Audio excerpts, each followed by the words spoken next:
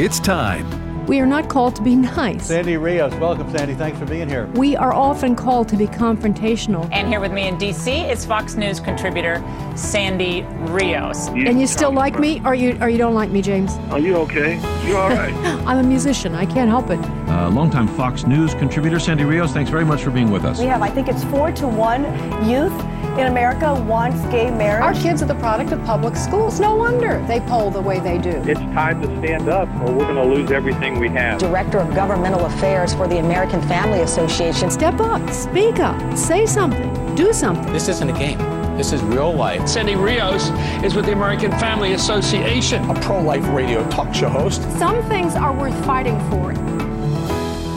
The rabbi at the Congregation Beth Israel was conducting a Saturday morning service when the suspect stormed in. Some congregants listened to the hostage-taking unfold from home on a Facebook live stream.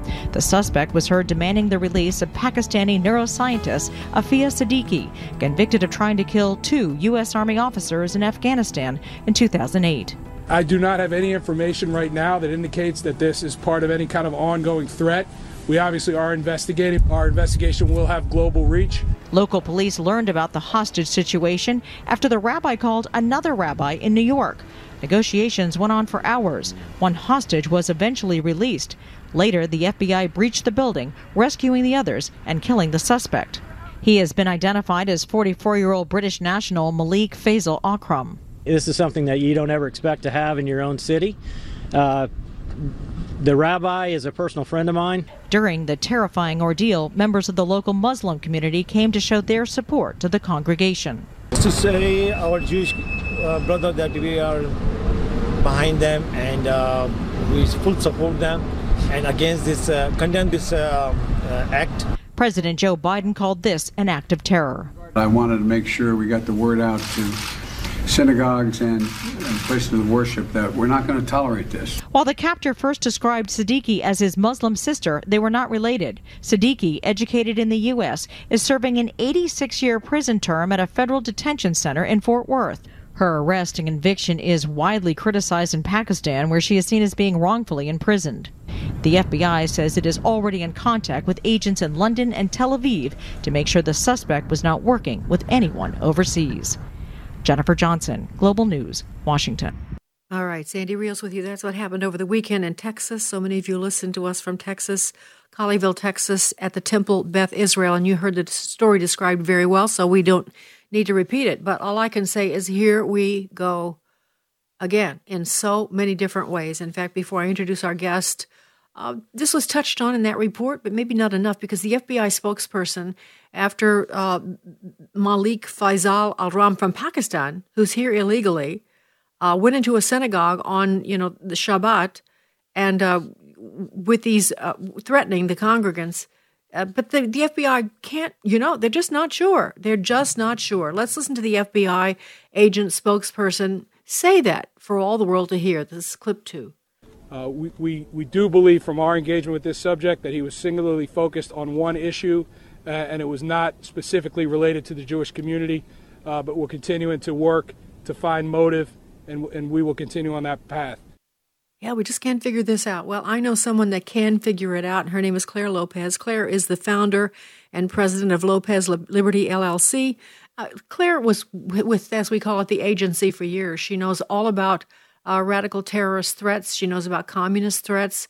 She was with Center for Security Policy for a number of years, and I've known her for a long time, and this is right down her lane. She knows all about this. She knows the characters, the players, and I've asked her to join us this morning. Claire, thanks for joining us this morning. Yeah, good morning, Sandy. Thanks for having me. Claire, what do we know? Do we know anything about Malik Faisal Akram? Well, as your clips mentioned, he is a British citizen of Pakistani descent, and he apparently, as the clip mentioned, was in this country illegally, but is a British citizen. And the most recent news that we have is overnight from yesterday, Sunday, the 16th of January. We're January 2022. That Manchester, United Kingdom Counterterrorism Police, that is the city of Manchester in Britain, they arrested 2 teenagers We don't know anything more about that arrest, who they are, their names, their identities, no further information. But in relation to the incident in Texas, supposedly, and those teens are in custody for questioning, would seem to indicate that there is a broader investigation going on further around the world. The problem is that here in the United States and in Britain as well, there's an absolute refusal to understand the doctrine, the law, the scripture of Islam that motivates, that prods these jihadis to do what they're doing. The statement by the FBI special agent in charge, that was Matt DeSarno, those comments that you just played there, that he made to the media yesterday in Texas, just illustrative of the pure ignorance and just incompetence of our law enforcement and national security for refusing to understand what drives these people, these jihadis.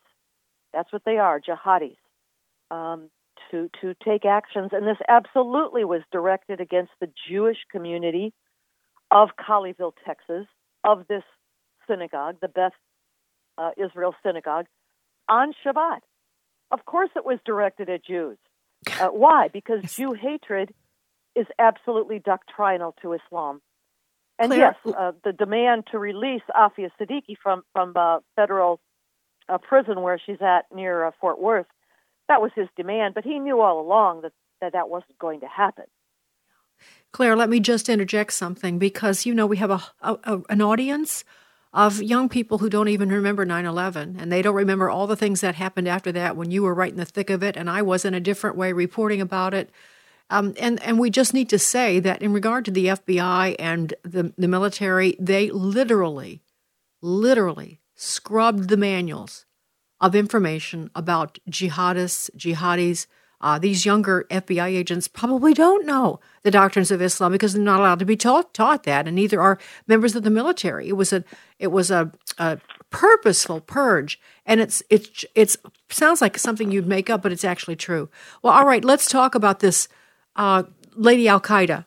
Could we just say a word about, because that's fascinating. She's, as you said, in a prison in Fort Worth, but boy, her past is, shall we say, very interesting. Can you just say a word about her? Yeah, she is also of Pakistani descent. She is Pakistani. And back in 2000, I think it was 2008, she was in Afghanistan. She was undergoing questioning with United States personnel, soldiers, troops. And she grabbed a gun. She grabbed an M16 rifle and tried to kill our American troops.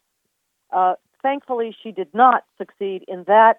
That is why she was arrested, taken into custody. 2010 Manhattan, New York court case convicted her on those terrorism charges and sent her off to prison. By the way, she is married to a nephew of KSM, Khalid Sheikh Mohammed, who played a key role in the attacks of 9/11. Well, we should also say, ironically, that she graduated from Brandeis and got her a degree at MIT. She's very highly educated and actually very dangerous, because I think she did a lot more than we even have time to get into. But that's who he was demanding the release of.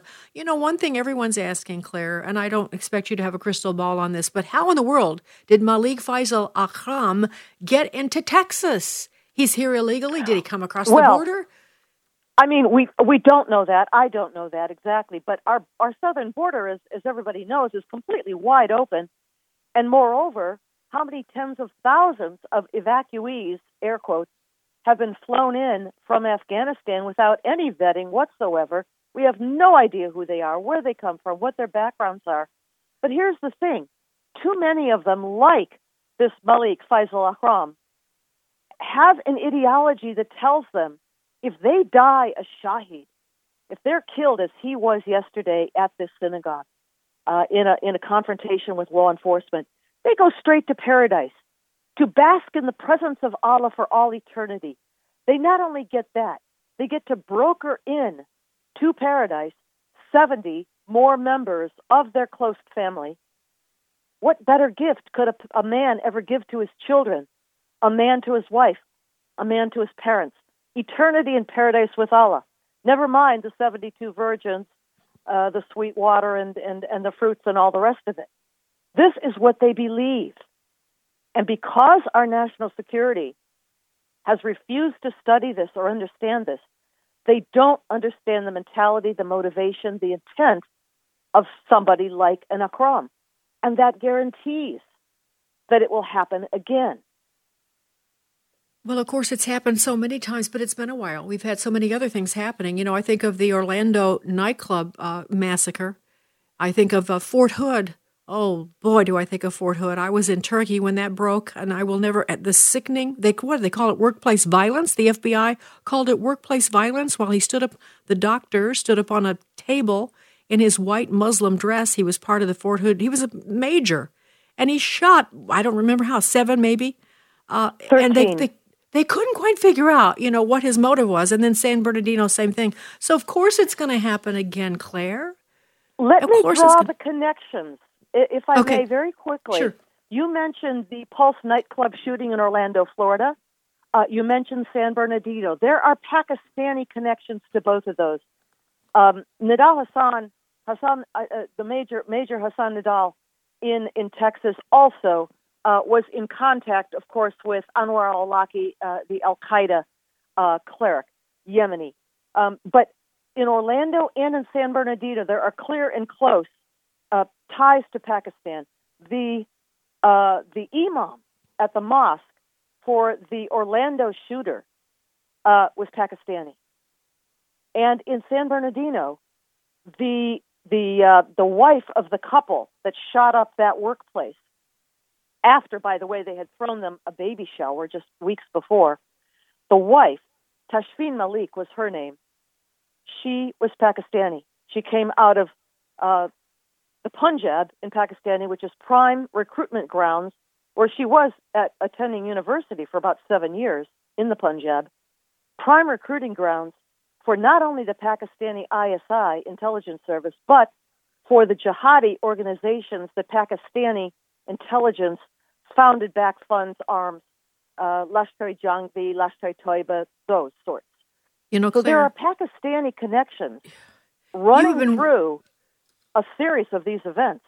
You have been warning about Pakistan being such a threat for maybe a couple of decades now. I remember, of course, we could go on and on. We could do a whole show, maybe we should, on how Pakistan has this very serious network of jihadis, and they pose a tremendous threat to us. But before we run out of time, I just want to make this point. The FBI right now is pursuing what? They put all of their money and resources on people that were at the Capitol on January the 6th. There's a sleep at the wheel, Claire, which is alarming to me. They're pursuing grandmothers and realtors and, you know, carpenters and business owners who went to the Capitol, you know, to support President Trump. But they're not pursuing people like this so much, unless you know something different than I do. No, you're absolutely right. And I'll add a last note here, if I might quickly, too. Instead of pursuing what they ought to pursue, this kind of serious threat to Americans inside of America, they also have neglected to pay attention to the extensive network of jihadis in the Muslim Brotherhood Islamic Movement Network in America. And that includes their front groups like CAIR, C-A-I-R, Council on American Islamic Relations, which, along with others, have been waging a long public campaign to get Afia Siddiqui released from prison. This is all connected, and certainly in the Texas area, Fort Worth and Dallas, there's a huge network of the Muslim Brotherhood front groups, especially CAIR. Well, Claire Lopez, thank you for this information, and we're going to have to revisit this, you and I. It's been a long time. You know, we've had so many other problems in the country, but the whole Islamic threat has sort of waned. But I guess they've just been sitting back watching us destroy ourselves. That's usually their method. Claire, thanks for your service and your time this morning. For American Family Radio, this is Gateways to Better Education. I'm Eric Buer. Religious Freedom Day. Each year since 1993, the President declares January 16th to be Religious Freedom Day. It's a special recognition of the importance of religious freedom in America. It's the anniversary of a law passed in Virginia in 1786 called the Virginia Statute of Religious Freedom. Thomas Jefferson wrote it and considered it one of his greatest achievements. It stopped the practice of taxing people to pay for the support of local clergy, and it protected the civil rights of people to express their religious beliefs without suffering discrimination. Sadly, your religious freedom is being threatened more today than ever before with the extreme actions of some in our nation. To learn more about Religious Freedom Day, visit religiousfreedomday.com. That's religiousfreedomday.com. This is Pause to Pray, a chance each day to stop down from the daily noise of life and pray for our country's leaders. Today we pray for Thomas J. Walters, Director of the Federal Law Enforcement Training Centers. Mr. Walters helps move forward the department's mission of working to train those who protect our homeland. Hebrews 13:6 reminds us of God's protection. So we may boldly say, "The Lord is my helper. I will not fear. What can man do to me?" Right now, with this in mind, would you pray with me? Dear Heavenly Father, we ask for guidance for Thomas J. Walters as he works to protect our people and our country. We ask this in Jesus' name. Amen. Pause to Pray is the service of this station and the Presidential Prayer Team.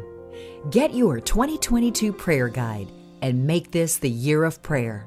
Available now at pausetopray.org. Hello, Americans. I'm Todd Starnes. Stand by for news and commentary next. Are you looking for a university that provides a quality Christian education with excellent academic and athletic programs? Well, I want to invite you to visit Liberty University, where they offer multiple visiting opportunities to fit your schedule. Plan a visit to their Central Virginia campus and stay for an afternoon, a day, or an entire weekend. You can also take a virtual tour from the comfort of your own home. Plan your visit today by texting "Go Visit" to the number 49596. Again, that's "Go Visit" to the number 49596. Yale students have been munching on burgers at Lewis's Lunch since 1895, an institution in New Haven, Connecticut. But the Ivy Leaguers won't be ordering their famed hamburger sandwich during the spring semester. That's because Yale told students not to eat at any local restaurants or shop at any local businesses, part of the university's China virus policy and procedures. Even students who test negative have been told to avoid indoor and outdoor diners and pubs. Well, the response from students has been somewhat encouraging. They're angry. They see this as nothing more than a communist-style takeover. One student said they were basically paying to be a prisoner of the university. Another summed up the new policy by calling Yale administrators un-American nut jobs. Basically, they're saying, "Welcome to Yale, you're grounded." By the way, my new book explores the socialist takeover of America, Culture Jihad, available right now at your favorite bookstore. I'm Todd Starnes.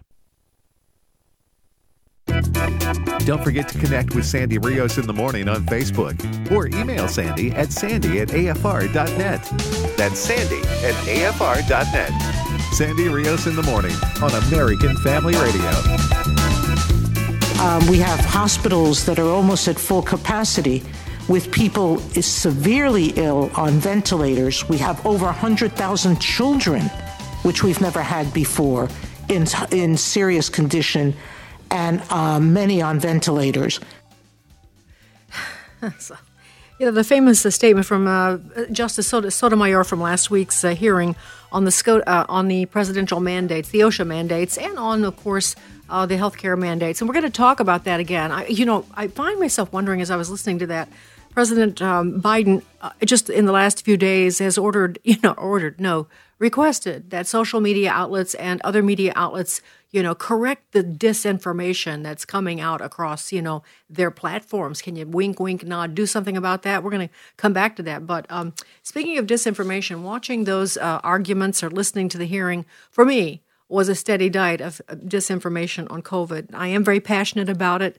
But someone that is in the legal world who understands much more clearly than I can about what they're arguing in that courtroom is William Jacobson. He's a clinical professor of law and director of the Security Law Clinic. He was a professor at Cornell for a long time. He graduated from Harvard, and he is the founder of Legal Insurrection, which is a great resource for, I would say that Professor Jacobson kind of goes off it's not dry, it's very interesting. He adds a lot of interesting information aside from the analysis of actual legal processes, which is sometimes hard for some of us to understand. So he joins us this morning. Good morning, Professor Jacobson. How are you? Good morning. How are you? I'm good. I'm always angry. I get really angry about this stuff, so I need so let's talk about it.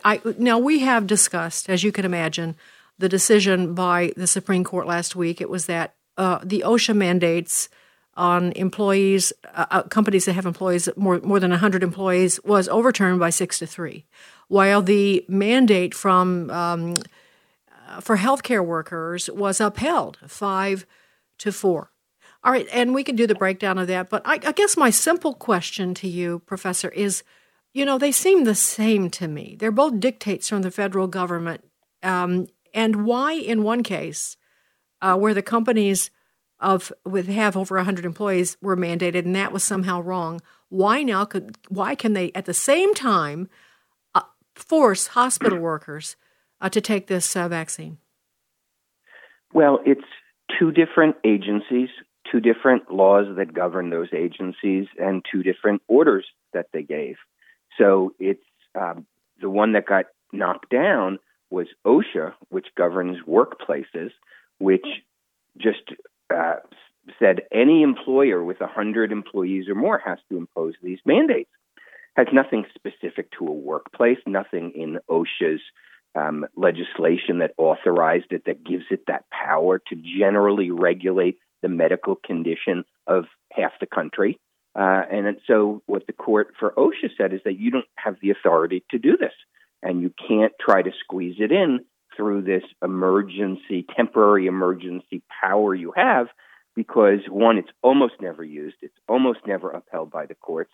And this is not an emergency peculiar to the workplace. This is just a general health condition in the United States. So they struck that down. Three of the justices took the same view towards the CMS, Center for Medicaid and Medicare Services, mandate that healthcare providers who receive Medicare funds, which of course is a lot of them, have to impose these vaccine mandates. And for that one, the majority, so Kavanaugh and Roberts switched sides, said that that is authority that CMS has because that's regulating the use of federal money. So whereas for OSHA, it wasn't federal money. It was just, you're an employer, you have 100 employees, you've got to do this. The other one was they're making it a condition of receiving federal funding. And of course, federal funding often has, requirements attached to it. And so that, in the court's reasoning, was why the two were different. Different agencies, different laws, different orders. But haven't that just opened a Pandora's box? So now federal agency, we'll say CMS, Centers for Medicare and whatever. Let's just say they decide, okay, so now you have to have a booster every year. You got to have now another vaccine. You got to have a vaccine for this, a vaccine for that. There are no limits based on their judgment, it seems to me. It seems that's a precedent that's very dangerous. Yeah, well, that I think is, the point of the dissenters in the CMS case, which is, yes, the federal government can put requirements or and prerequisites on for federal funding, but where does it stop? Okay, and that was the issue, that they felt that this was going too far because you're now requiring people to get an injection, and as opposed to using other protocols that might protect patients. And particularly where it's at best unclear or arguably clear that being vaccinated does not prevent you from transmitting the disease. What is the rationale for requiring people be vaccinated in order to prevent them from transmitting the disease to elderly people in nursing homes when the science seems to show that it won't do that, okay? Exactly. It may offer some level of protection, we don't know how much, to the person who receives the shot, but it's not going to prevent that person from transmitting it. That's what the science seems to say. So I think what they said is that this seems to go too far. So that's the difference. But that is, a problem because, in this country, the federal government is so large and so many entities receive federal money either directly or indirectly that it essentially would allow the federal government to dictate everything you do. What if it's not a shot? What if they say, well, being obese is a threat to public health, and therefore nobody who receives federal funding can employ people who have a body mass index above whatever that index is that gets you termed obese. I mean, why can't the federal government do that? So that's the problem. Where does it stop? Well, the other problem to me, and this is where I don't understand, and I did actually have a conversation with someone who's closely connected to the court. I don't understand why the constitutional issues here were not invoked. Like, for instance, the religious freedom exemption, the RFRA, the things that give people choice in making. I'm stumbling, trying to be quick, but being able to explain that they have religious objections to certain things. They are protected for the most part, with a few exceptions. But that was not even factored in here. I mean, we had a lot of healthcare workers who listen to this show who are, I'm sure, heartsick over this.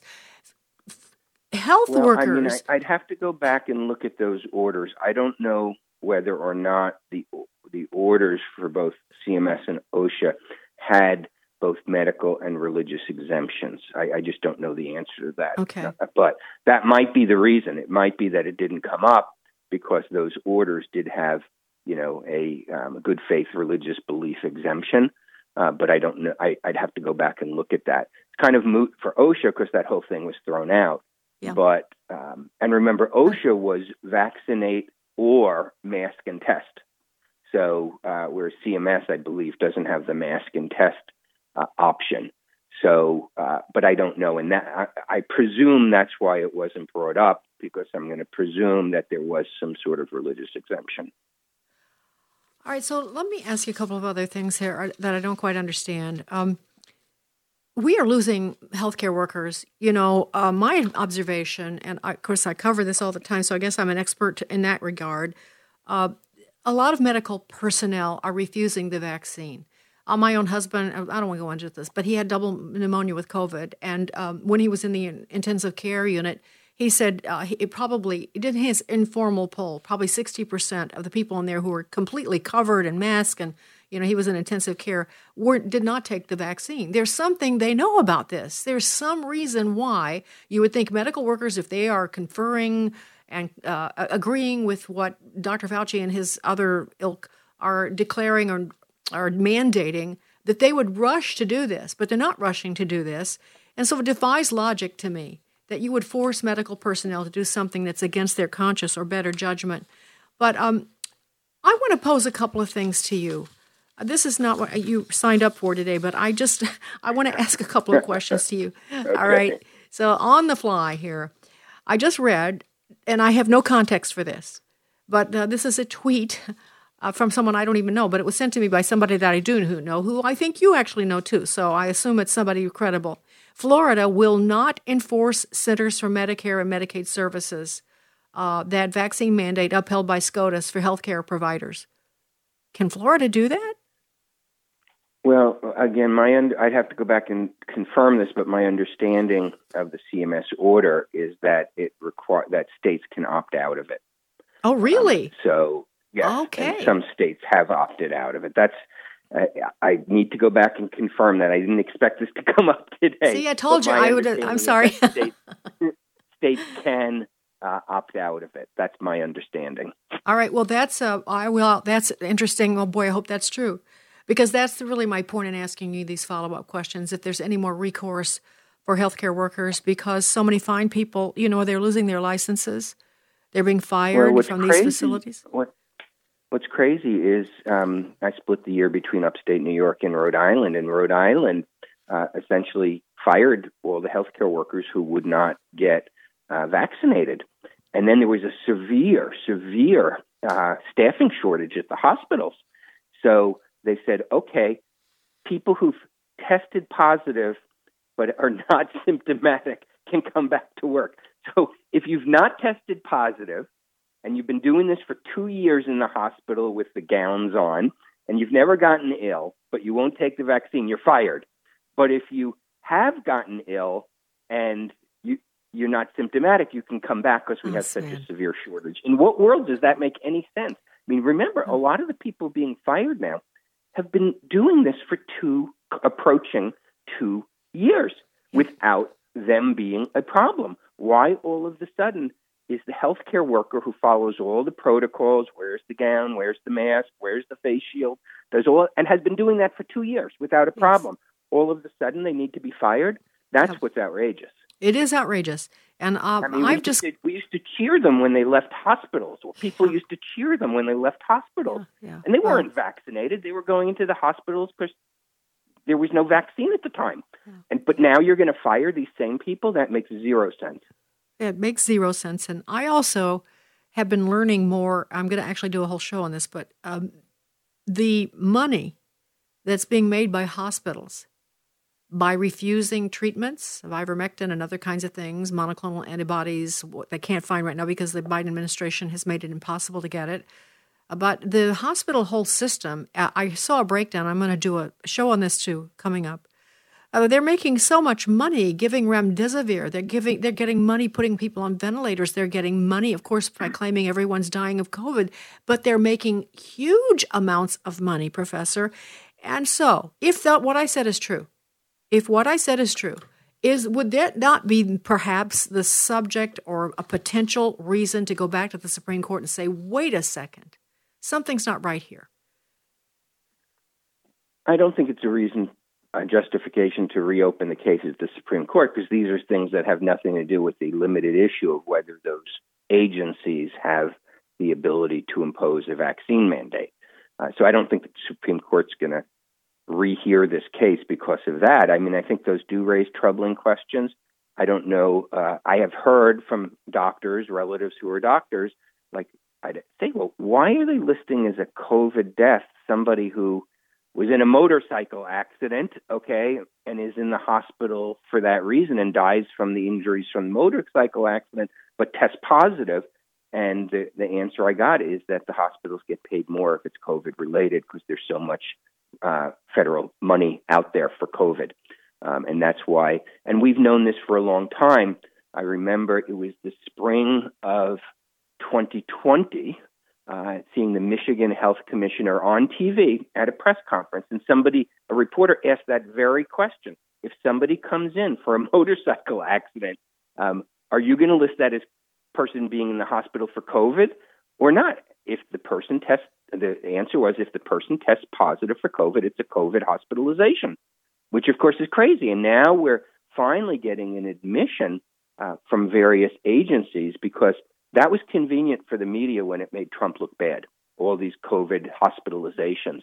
But now that it makes Biden look bad, now you're seeing states come out. I know New York State has done it and others, clarifying that only half of the people we're listing as being in the hospital for COVID are there for COVID, as opposed to with COVID. You're in the hospital for some other reason. They test you and you test positive. So now they're clarifying that. And I think we'll probably never know clearly. I mean, two things are true. This is a virus that has killed a lot of people. But it's also true that the way they've counted the deaths have been very suspicious, because they seem to be overcounting. Yes, and there seems to be a huge financial incentive. My understanding is that hospitals on this alone are getting $100,000 a piece for COVID patients that die there. I can't say that die, because I'm not sure what the metric is. I'll have to look into that. But $100,000 for each COVID patient. And so it's criminal. It really is criminal. And I actually expect, Professor, that at some point somebody's going to be charged with murder for the way they are withholding treatment in these hospitals. I actually think that's what needs to happen. That might sound radical, but I just think that's exactly what is happening. People have blood on their hands for making these decisions. William Jacobson, again, Legal Insurrection. Legal Insurrection. Go there and you'll find some fascinating stuff on the legal stories of the day. Thank you so much, sir. Sandy Rios in the morning on AFR Talk. In honor of the grand opening of the Don Wildman Center for Cultural Transformation on February 1st, AFA will re-release The God Who Speaks on our new streaming platform and in a special limited edition DVD set.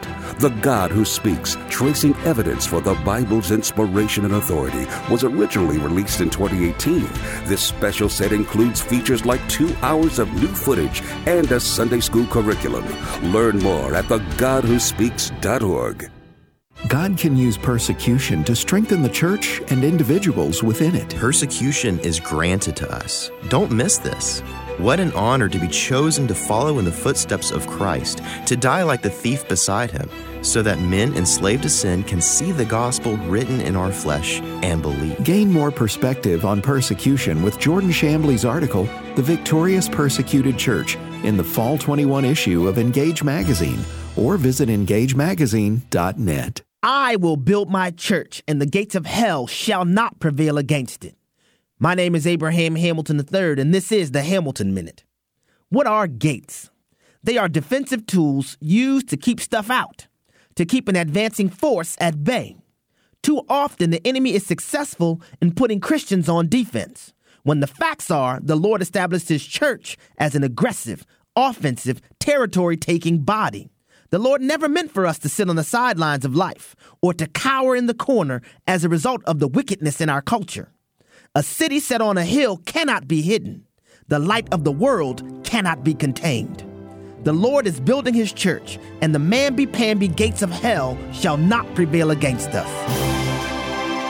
Listen each weekday from 5 to 6 p.m. Central for the Hamilton Corner with Abraham Hamilton III, Public Policy Analyst for the American Family Association. I did discuss my options for abortion. After a series of health issues, this mom felt abortion was the only answer. Was still borderline thinking abortion until the little part at the bottom of the ultrasound started moving, and we realized there were 2. And I knew then. The Ministry of Preborn is there for moms in crisis, offering free ultrasounds and the gospel in action. At just 11 weeks old, these twins cried out for life through ultrasound. Just seeing that, I said, I can't. The ultrasound will seal the deal. Preborn clinics are the largest providers of free ultrasounds in the USA, introducing moms to their preborn babies and helping them choose life. To find out more, go to preborn.com. That's preborn.com, or dial pound 250 and say the keyword baby. That's pound 250 and say baby. Your love can save a life.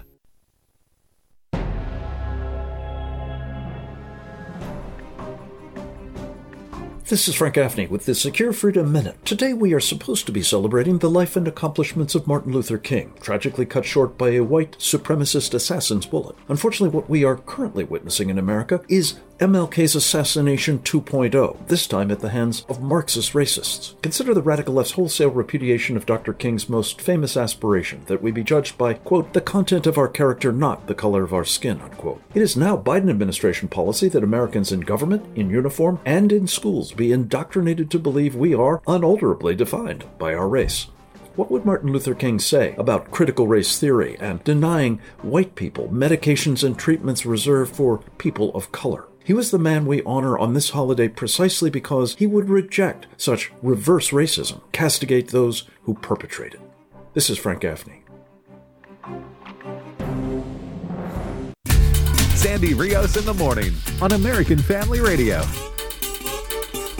Unfortunately, while the military is stepping up, as they always do, there are others sitting on the sidelines, and we're standing in the way. If you haven't gotten vaccinated, do it. Personal choice impacts us all, our hospitals, our country. I make a special appeal to social media companies and media outlets. Please deal with the misinformation and disinformation that's on your shows. It has to stop. COVID-19 is one of the most formidable enemies America has ever faced. We've got to work together, not against each other. Yes, well, that's really creepy. That's really creepy. That's the President of the United States asking television, media, social media to stop the disinformation, because the story is that COVID is really dangerous and it's going to, I don't even know exactly what he said, but we can pretty much say they're going to kill massive amounts of Americans. It's still as much of a threat as it was before. That's what I think Sotomayor, Kagan, said in the argument last week. And it's just not true. And if I could just make a point, this is not just my point, I'll just jump to this. The World Health Organization has said in a statement that a vaccination strategy based on repeated booster doses of the original COVID-19 vaccines is unlikely to be appropriate or sustainable. Aside from a few unlucky Israelis, no one is going to receive a fourth dose of the original vaccine. Everyone with eyes can see it doesn't work against Omicron.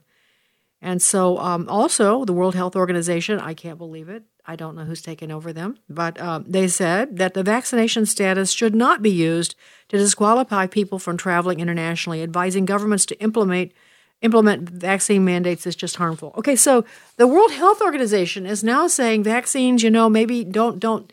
It's not necessary. It's not working. But Joe Biden he hasn't read that memo. Because before it, he was joined at the hip with the World Health Organization, but not so much now. So he's ordering social media companies, he's just suggesting, he wouldn't hurt you if you didn't do it. No, I think he might, actually. That's why companies and federal agencies are jumping to, he's saying, he's the voice, but somebody behind him pulling the strings. He's saying jump, and people are just saying, how high? What can I do? Oh, yes, sure, I'll jump through that ridiculous, harmful, dangerous hoop and let people die. I'm happy to do that. That's what they're doing. So on the heels of that little announcement by Joe Biden, DirecTV has announced that they are canceling One America News, OAN. They're canceling it. And what was the reason? Let's see. Here's the DirecTV, one of the largest U.S. pay TV providers, plans to drop One America News Network, dealing a major blow to the conservative channel that's been criticized for spreading misinformation and had a loyal fan in former President Donald Trump. They have notified OAN's owner, Herring Networks, that it plans to stop carrying the company's two channels when their contract expires, which I believe is in April. And so this is, look, DirecTV is one of the largest providers. People all over the country use this, and millions and millions. I don't know what the numbers are, but I can't imagine this is going to go down well, because here's the problem. If DirecTV, we'll pick on them because they're the ones that stepped up to the plate to please the president, if they're going to eliminate One America News, well, what do you suppose they're going to eliminate next? Let's see. Could it maybe be Newsmax? Could maybe it be I don't know, could maybe it be Fox? Could it be?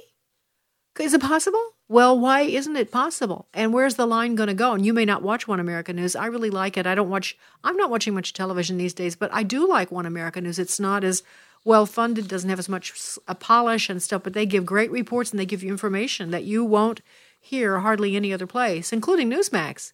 But DirecTV is going to boot them. So here's the deal. My friend Brigitte Gabriel is starting a campaign to stop this. And I'm happy to join with her because I think this is just horrific. If you want to cancel your subscription to DirecTV, you can do that by calling 800-531-5000. 800-531-5000. There are other ways to get television now. You don't need the cable channel. You can do it in other ways. To call DirecTV customer service and request them to change course and extend the contract for One America News, you can call them at 800-531-5000. So it's the same number, thank goodness. 800-531-5000. Their parent company is AT&T, and they own DirecTV. So if you'd like to, give them your ear, it's use their ear, give them your words.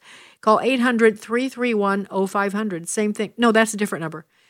AT&T is 800-331-0500. So we'll put this on our Getter account, GETTR, and encouraging all of you to join Getter, and that's where we're going to be posting our information most faithfully. We'll try to get into other sites too, but that's where you can faithfully find everything that we post every day.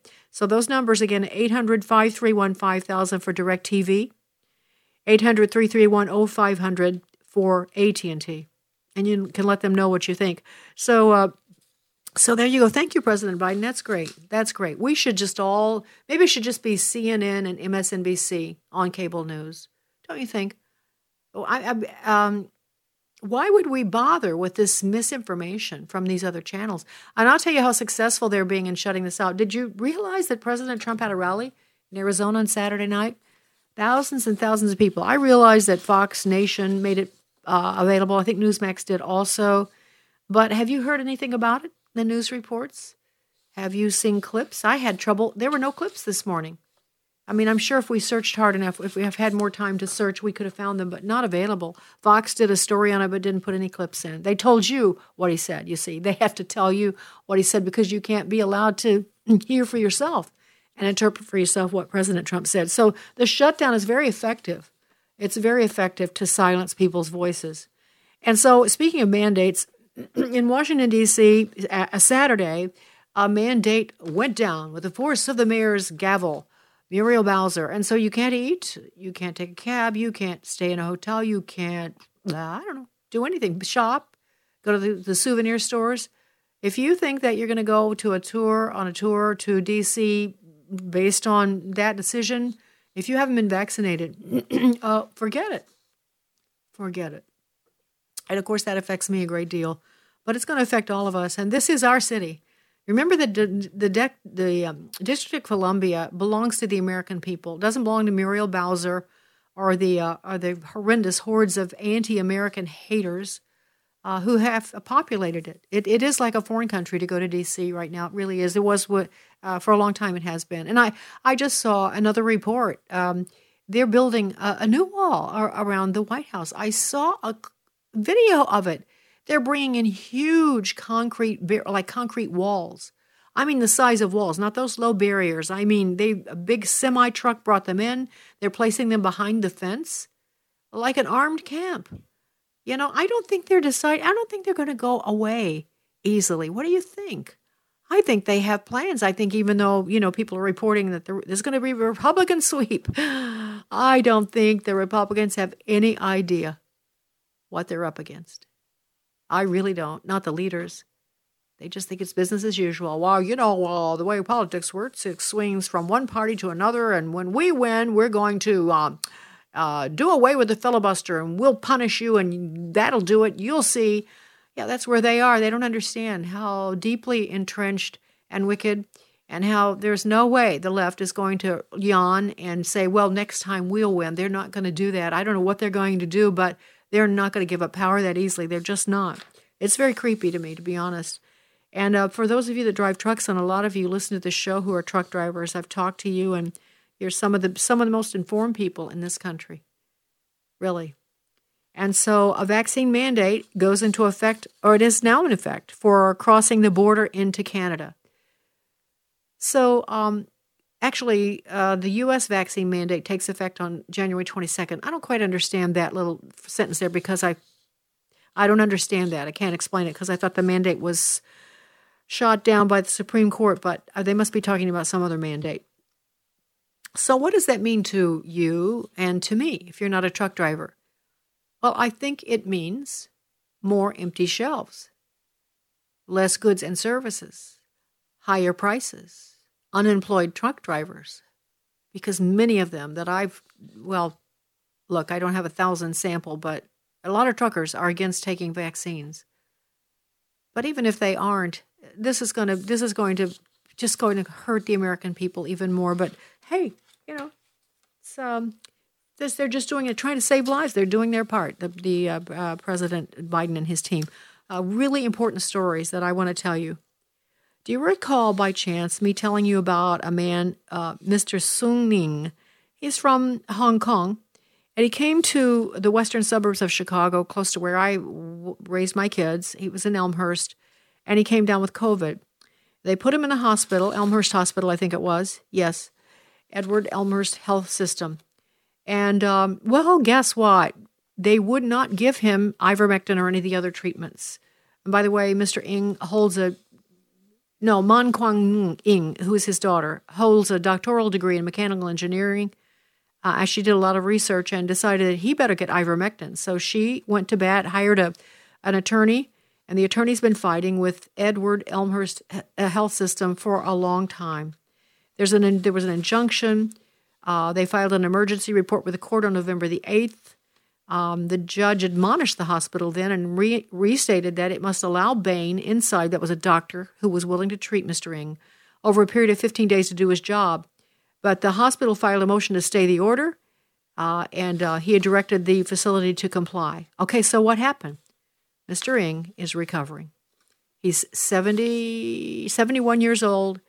He's recovering at home. And I see a picture of him here. And so that was a great victory, an unusual victory on this. And I want to pair that with this other story. In Florida, Daniel Pisano, who is his wife and his son, have been fighting Mayo Clinic now for months, trying to get ivermectin and other treatments for him, and they're refusing. They found a doctor from outside who knows a lot about this. And by the way, I'm going to try to get that doctor on the air here to talk to him. But a first district court of appeal denied their plea. And so Mr. Pisano, who's been now on a ventilator for I don't know how long, the family has begged the Mayo Clinic to simply step aside and let Balbano try what he thinks could work, but Mayo Clinic doesn't allow outside doctors to treat patients, and they won't even let him out. And so he is being refused that treatment. And that, as I understand it, they lost the last legal battle, and so he's lying there dying on this ventilator, as opposed to Mr. Ng, who won the court case in the western suburbs of Chicago. There's got to be some kind of there's got to be some remedy on this. This has to make its way to the Supreme Court. This whole notion of what hospitals are doing to deny treatments to sick people. In this article in the Epoch Times, which we'll put on our Facebook page, after 28 days on ventilator, family loses legal battle to try ivermectin, other alternative treatments for a dying father. There are a couple of other stories in this that I think you would find interesting. It's one lady, Christy Detrude, said that her husband came down with COVID and they put him on. Anyway, on the 8th day of illness, he developed pneumonia, and the urgent care clinic told him to go to the hospital for treatment with convalescent plasma and oxygen. By the way, the urgent care, this is where you can get ivermectin, by the way. Many of you who are wondering, a lot of urgent cares will give it to you if your hospital or your doctor won't. You have to figure out who it is. But again, go to FLCCC. That's Frontline Critical Care COVID. That's just the go-to place to find someone near you who you can get ivermectin from, also frontline doctors. So on the 8th day of his illness, he developed pneumonia. The doctor at the critical care said, you won't be admitted, just go there and get convalescent plasma and oxygen. She dropped him off, Christine Detrude, at the Mayo Clinic, Florida emergency room. She was told to come back and pick him up in 4 to 5 hours. Once he got to Mayo, they just completely took over, and there was no informed consent. There was no giving him information and letting us make a decision. They made all of his decisions for him, and they followed a standard protocol. There were no choices. There was no discussion. They just kept upping the oxygen. The hospital would not agree to discharge him, and they wouldn't allow her to visit. Days passed, then weeks. She says that she could tell from their phone calls that her husband was getting weaker. His 60th birthday came and went, and still, she says, the hospital wouldn't let her visit. So after 46 days, Dewey Detrude was discharged and immediately started following Dr. Balbona's instructions, and he has recovered. He's recovered. He's working out, and he's going back to work. So what is happening here? What is happening here? How could our medical facilities, our doctors and nurses, our hospitals have degraded themselves to the point where they spit in the eye of the Hippocratic Oath? I just don't understand it. Sandy Rios in the morning, AFR Talk. The views and opinions expressed in this broadcast may not necessarily reflect those of the American Family Association or American Family Radio.